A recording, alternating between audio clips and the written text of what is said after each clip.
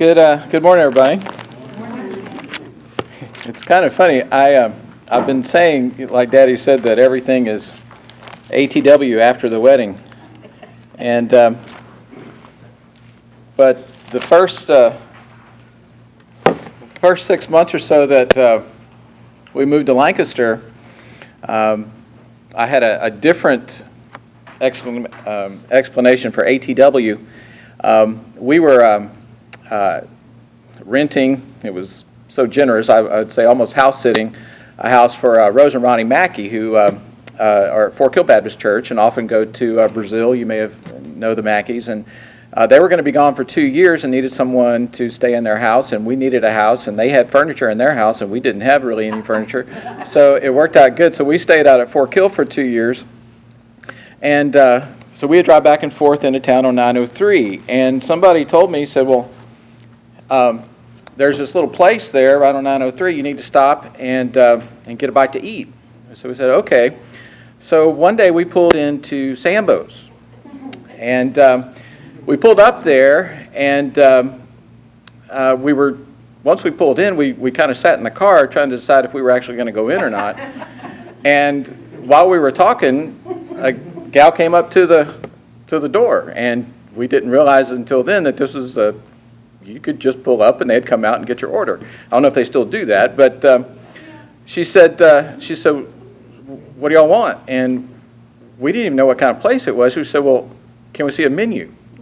She had a really big laugh and went back inside and came out with a piece of paper that was a little grimy, but it had the list of, all the sandwiches, and there was a price, and then there was another price, and it said ATW. So this time she didn't stop her laughing. She laughed out loud, and when we asked, well, what W was next to this hamburger? And she said, well, that means all the way. And then the third thing we had to say was, what is all the way? She said, that's with everything. And so anyway, that was, we felt very foreign 22 years ago. I don't know. Maybe ATW is just too fancy for the way we grew up. But anyway, so that has nothing to do with our lesson today. But anyway, there you go. So we are in Joshua chapter 7. So when we were last in Joshua, Daddy talked about the battle of Jericho. And this was, we heard of God's faithfulness to really deliver there. And the big idea is that the people heard God's command about what to do, how to do it, and even though the commandments were a little strange as far as military advice was concerned, they followed God's command and God gave them the victory. So today we're going to hear actually kind of a lot of opposites today. So here we hear a different story. Instead of obedience bringing victory, we're going to hear about how disobedience led to defeat. So this is the story of Achan, A-C-H-A-N. This is the story of Achan. And things do not start off well, and we'll see that in the very first verse of chapter 7. Now, I'm probably going to read most of the chapter. I may read all of it. Depends on how it goes. It's kind of lengthy, so I may skip around, but you'll get the gist of the story. So in verse 1, it says, but the people of Israel broke faith. And it's going to go badly from here, right? I mean, we've been around our Old Testament a few times, and we know this is not going to go well. And we'll just see how it plays out. But the people of Israel broke faith in regard to the devoted things. For Achan, the son of Carmi, son of Zabdi, son of Zerah, of the tribe of Judah, took some of the devoted things, and the anger of the Lord burned against the people of Israel. So this is the topic sentence. This kind of tells you what happened. Now we're going to backtrack, and we're going to hear the story about how the next town set up for conquest was this town called Ai. So Jericho, check, we've got that one. Where we're heading next, we're going to Ai. So as the story plays, Joshua takes the typical form. He sends out spies to Ai. They survey the land, and They say, well, this is a much smaller place. It doesn't look heavily defended. And they come back and they say, you know, you don't have to have everybody go up this time, right? A lot of people can just stay home. Let's just send 2,000 or 3,000, and you know we can handle it. And in verse 4 it says, so 3,000 men went up from there from the people, and they fled before the men of Ai, and the men of Ai killed 36 of their men and chased them away, basically. So they go up there and they get spanked. They get sent on their way. People die. This did not go like Joshua predicted. Now, there are several things that you don't read in this story that you did read in the capture of Jericho. There were a lot of conversations between God and Joshua about what you need to do. There was advice. There was a battle plan. There was God's hand really all over this that was going to happen. And you don't hear any conversations with Joshua and God here. He's not praying for the battle. He's not following God's battle plan. He's just kind of going forward and doing what seemed to be reasonable. And it doesn't go well. And you might say, well, maybe it didn't go well because he didn't pray, he didn't follow God's command and everything. But we learned from verse 1 that the reason it didn't go well was because there was sin in the camp. And we're gonna hear more about that. Well, Joshua is confused. And verse 6 picks up with that. He tore his clothes, fell to the earth before the ark of the Lord, and basically says, God, what happened? Why did you let this happen? And in a statement that sounds a little arrogant, what you going to do about it? He says this in verse 9.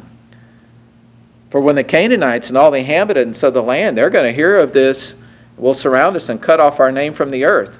And what will you do for your great name? In other words, they're going to hurt us and it's going to look bad on you. So what are you going to do about it? Well, he gets brought up short very quickly. Verse 10. The Lord said to Joshua, get up. Why have you fallen on your face? Israel has sinned. They have transgressed my covenant that I commanded them. They have taken some of the devoted things. They have stolen and lied and put them among their own belongings. Therefore, the people of Israel cannot stand before their enemies. They turn their backs before their enemies because they have become devoted for destruction. I will be with you no more unless you destroy the devoted things from among you. Get up, consecrate the people, and say, consecrate yourselves for tomorrow. For thus says the Lord, the God of Israel, there are devoted things in your midst. You cannot stand before your enemies until you take away the devoted things from among you. So what are these devoted things? Well, we hear about this. If you flip back to chapter 6, verse 17. And these are part of the instructions about how the people are going to take Jericho. All right? All right, so here's the instruction that God has given to Joshua, and Joshua is explaining. He says, and the city and all that is within it shall be devoted to the Lord for destruction. So everything within is God's, and God says, I want it gone. Now there are some exceptions, so we'll read about those. It says, only Rahab the prostitute and all who are with her in her house shall live, because she hid the messengers whom we sent. But you keep yourselves from the things devoted to destruction, lest when you have devoted them, you take any of the devoted things and make the camp of Israel a thing of destruction and bring trouble upon it. Here's the exception. But all silver and gold and every vessel of bronze and iron are holy to the Lord. They shall go into the treasury of the Lord. So, everything within the city was going to be destroyed. It was devoted to the Lord for that purpose, except Rahab and her family, and except basically the precious metals, which back in those days included bronze, iron, gold, silver, and then all of that was going to go into the temple treasury. Well, it wasn't a temple then, but into God's treasury. And he tells them, if you take some of these for yourself. You're going to bring destruction down upon everyone else. So he tells them ahead of time, this is what's going to happen. So these are the devoted things that are being referred to here. Now, the rest of this section describes how God is going to identify the perpetrator, and it's going to be by lots. So he explains this to him, and we'll pick up the story in. So Joshua rose early in the morning and brought Israel near, tribe by tribe. And the tribe of Judah was taken. So they cast lots, it fell to the tribe of Judah. And he brought near the clans of Judah. And the clan of the Zerahites was taken. So he narrowed it down from the tribe to the clans. The lot fell on the clan of the Zerahites. And so forth to the within that clan, Zabdi was chosen. And then from the house of Zabdi, a particular man was chosen, and that man was Achan. Verse 19, Joshua says to Achan, my son. He's putting himself in a bit of authority over Achan and says, give glory to the Lord God of Israel and give praise to him. And now tell me what you've done. Do not hide it from me. And Achan answered Joshua, truly I have sinned against the Lord God of Israel, and this is what I did. When I saw among the spoil a beautiful cloak from Shinar, 200 shekels of silver, and a bar of gold weighing 50 shekels, then I coveted them and took them. And see, they are hidden in the earth inside my tent with the silver underneath. So he sends messengers. They go and find things just as he said. Shinar's, some translations may say Babylon. And so they bring the metals up there and laid them down before the Lord and before Joshua. And this is evidence, so to speak. And so Joshua collects everyone. Verse 24. Joshua and all Israel with him took Achan the son of Zerah and the silver and the cloak and the bar of gold and his sons and daughters and his oxen and donkeys and sheep and his tent and all that he had and brought them up to the valley of Achor. And Joshua said, why did you bring trouble on us? The Lord brings trouble on you today. And all Israel stoned him with stones. They burned them with fire and stoned them with stones. They raised up over him a great heap of stones that remains to this day. Then the Lord turned from his burning anger. Therefore, to this day, the name of that place is called the Valley of Achor. So here we have the story. So let's pull out a few things. In terms of general themes of this passage, I think you'll see several themes. One I've alluded to already. This concept, Israel has sinned, they've broken the covenant. How many times does this happen in Scripture? We see it time and again. Israel sins, they've had a covenant in place, they break it. Thankfully, God offers a way of restoration, as he did in this case. We'll see next week, reestablishes the covenant, as is typically the case. God takes the initiative with these things. Man breaks the covenant. God moves to restore the covenant, to restore relationship. I think you'll see another theme here, and that is relationship trumps genealogy. Achor was a member of probably the tribe, and certainly one of the most preeminent tribes, that is the tribe of Judah. He had prominence there. From the way you kind of read the text, and it almost seems that perhaps even his clan had probably some clout. It sounds like maybe everybody may have known who he was. But that didn't matter. What mattered was he had broken fellowship He had broken relationship with God, and he was cut off. The contrast to that is Rahab. Rahab had no connection with Israel at all. But she had relationship. She made that confession of faith. She and her household were spared. And in this section, she is included. When it says, when all Israel went to the valley of Achor, I'm sure Rahab said, okay, that's us. Let's go. We're now Israel. Relationship trumps genealogy. And we see this, especially in Romans, the difference between old Israel and new Israel. And that's certainly a big theme in this passage. There's another theme that is kind of strange to our ears. And when we hear about Rahab and her family being spared, we think that's all good, right? Rahab made a deal.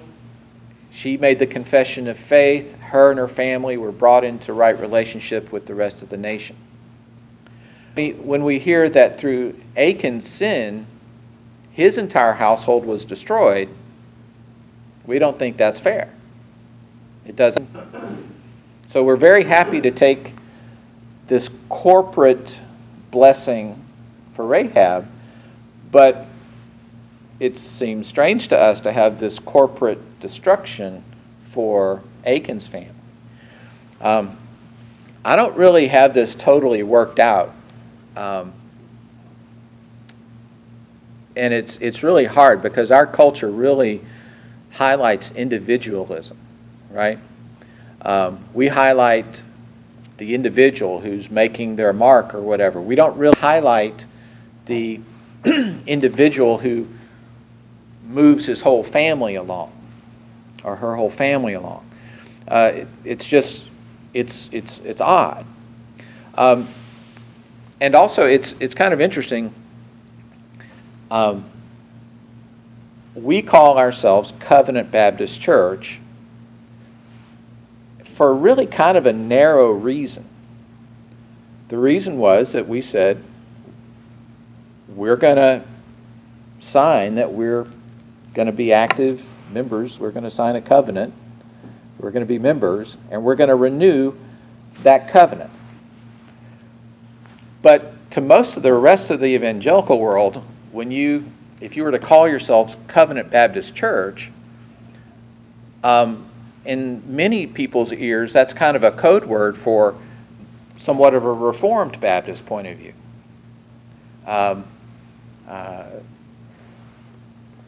Where this concept of a covenant relationship is preached much more.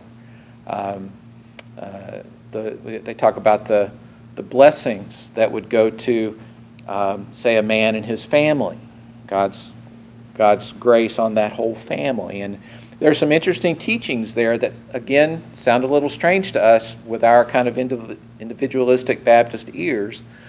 But this is something that I think we could probably learn a little bit from some of our Presbyterian friends. I think, again, I don't have it totally synthesized. I think there's truth in both areas, but certainly there are large sections of the Bible that deal with covenant, and it's important for us to kind of remember that this is maybe a little bit of a weak area in Baptist theology, that not that we ignore it or refute it, but we just haven't embraced it all that much, because I think we've seen it lead to, things like infant baptism is one of the places that it goes.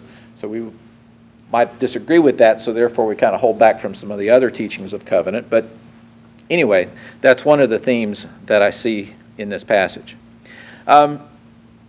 Also, you guys have known that I've taken it as a challenge for the teachings that we've done in Joshua to say, okay, well, where's Jesus in this passage?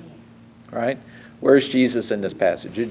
Where do you see Jesus in this passage? I see Jesus as standing right between us and what went on then. Okay. Because Jesus brought individualism to our lives.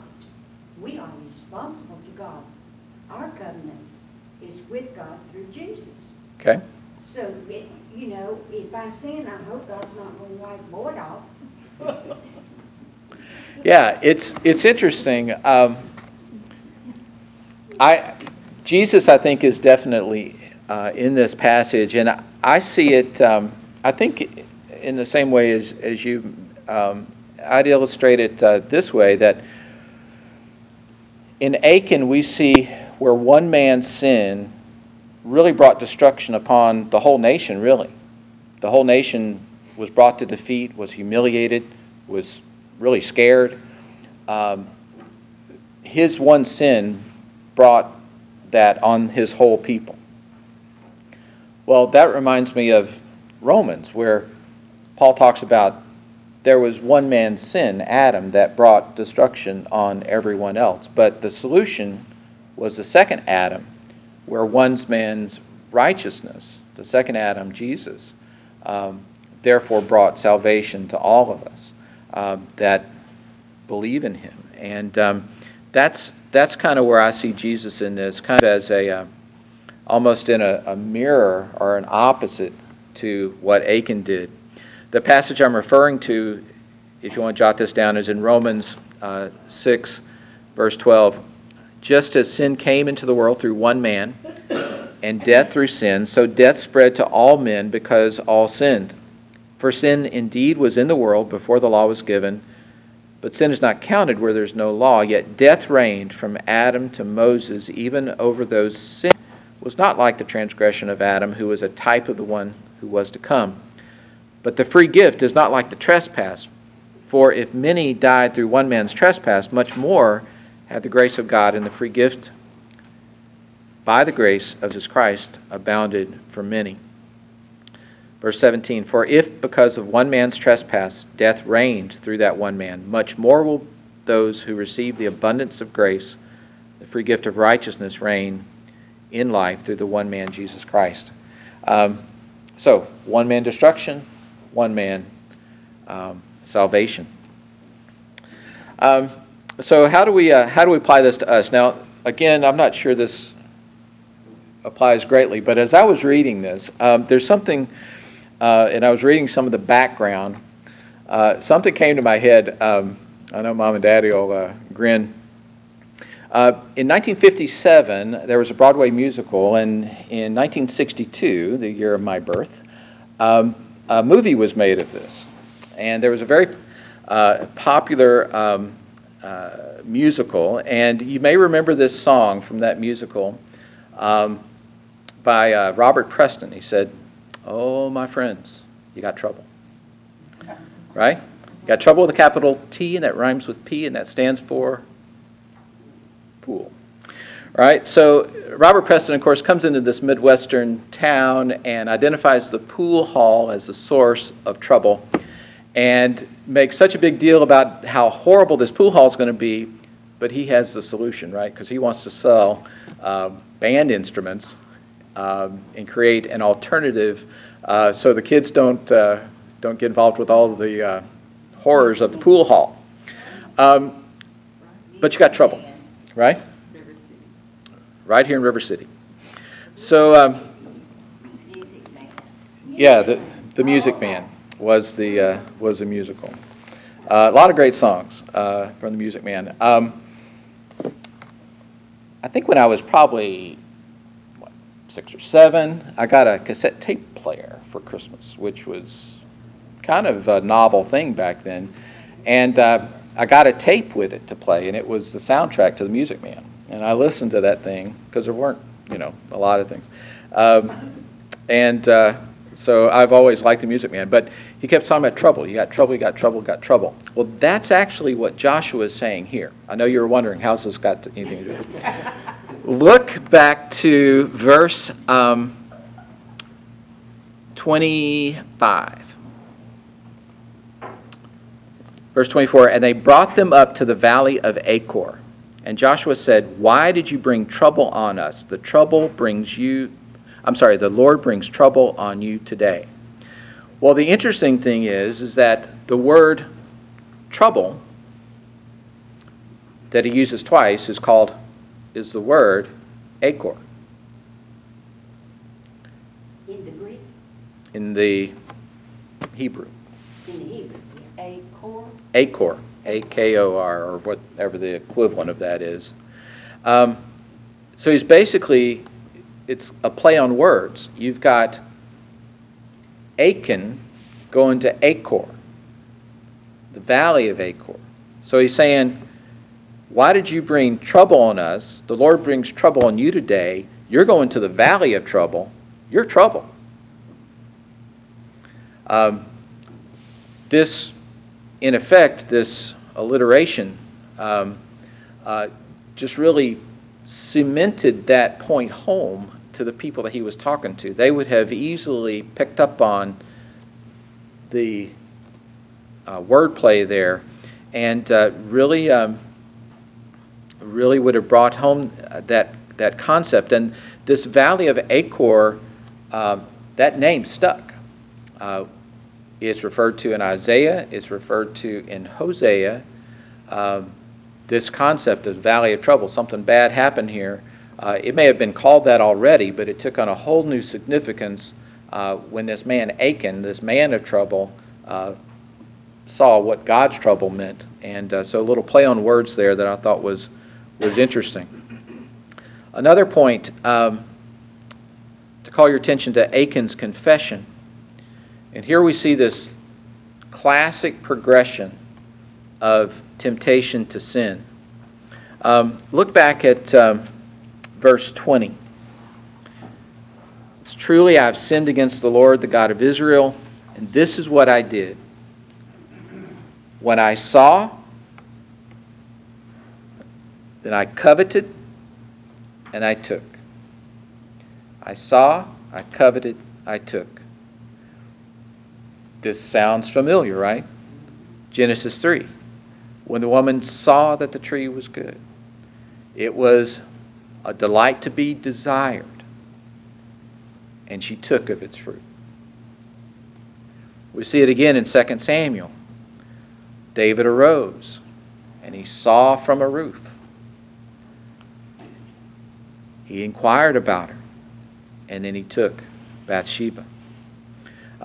Classic progression of sin. I saw, I desired it, and I took it.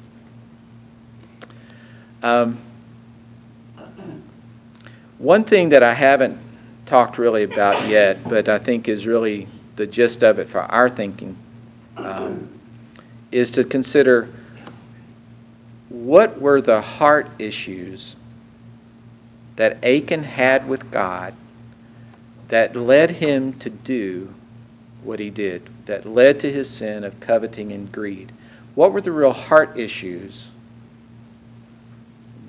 A lot of this is perhaps a bit speculative, but what do you think was going on in his heart that led him to this? Because as we saw from that progression, eventually the sin happens in the heart before it happens in the hand. So what are some heart issues that you see in Achan?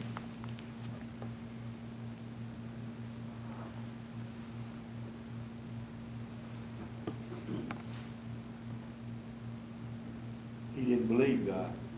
He didn't believe he'd do what he said he was going to do. Okay? Maybe rebellion. Okay? I feel greedy. I think it's all greed. It's greedy? I just think it's greed. Okay? I think that the whole government, that's what's wrong, is greed. Okay? Just stick it all in the same hole. Mark, they had so much success, I think he just got complacent. Okay? And that opened the door for temptation. Okay? And he probably just, like a lot of them, he thought he could get by with it, and you can't. And it's another lesson of sins, there's a consequence. Okay? You know, I think he's right. I think he thought he might get by with it because he right away admitted it. Like, okay, I did that. Okay? Him and his whole family died at that, after that happened. Everybody, his cattle, everything. The way I read it, it is. So what would happen to the whole family? Since he sinned, the whole family, It,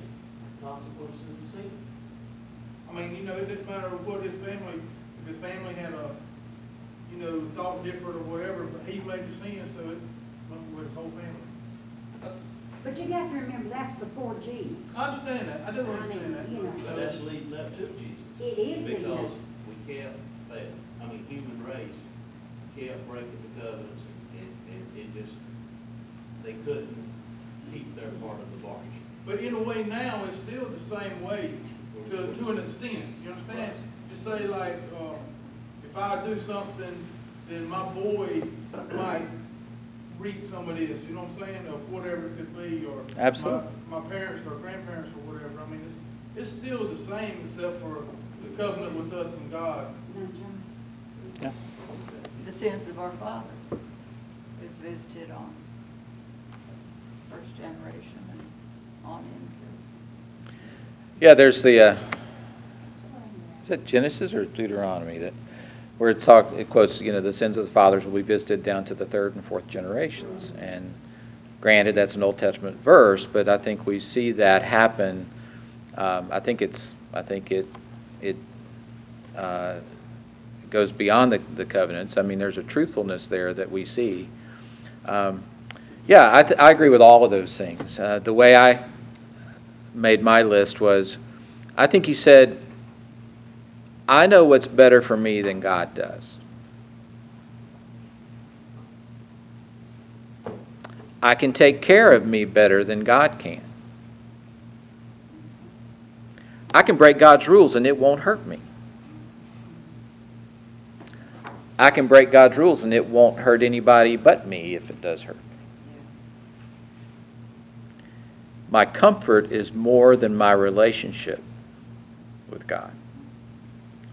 So, as I was thinking about this, I kind of pictured this very, very serious game of let's make a deal.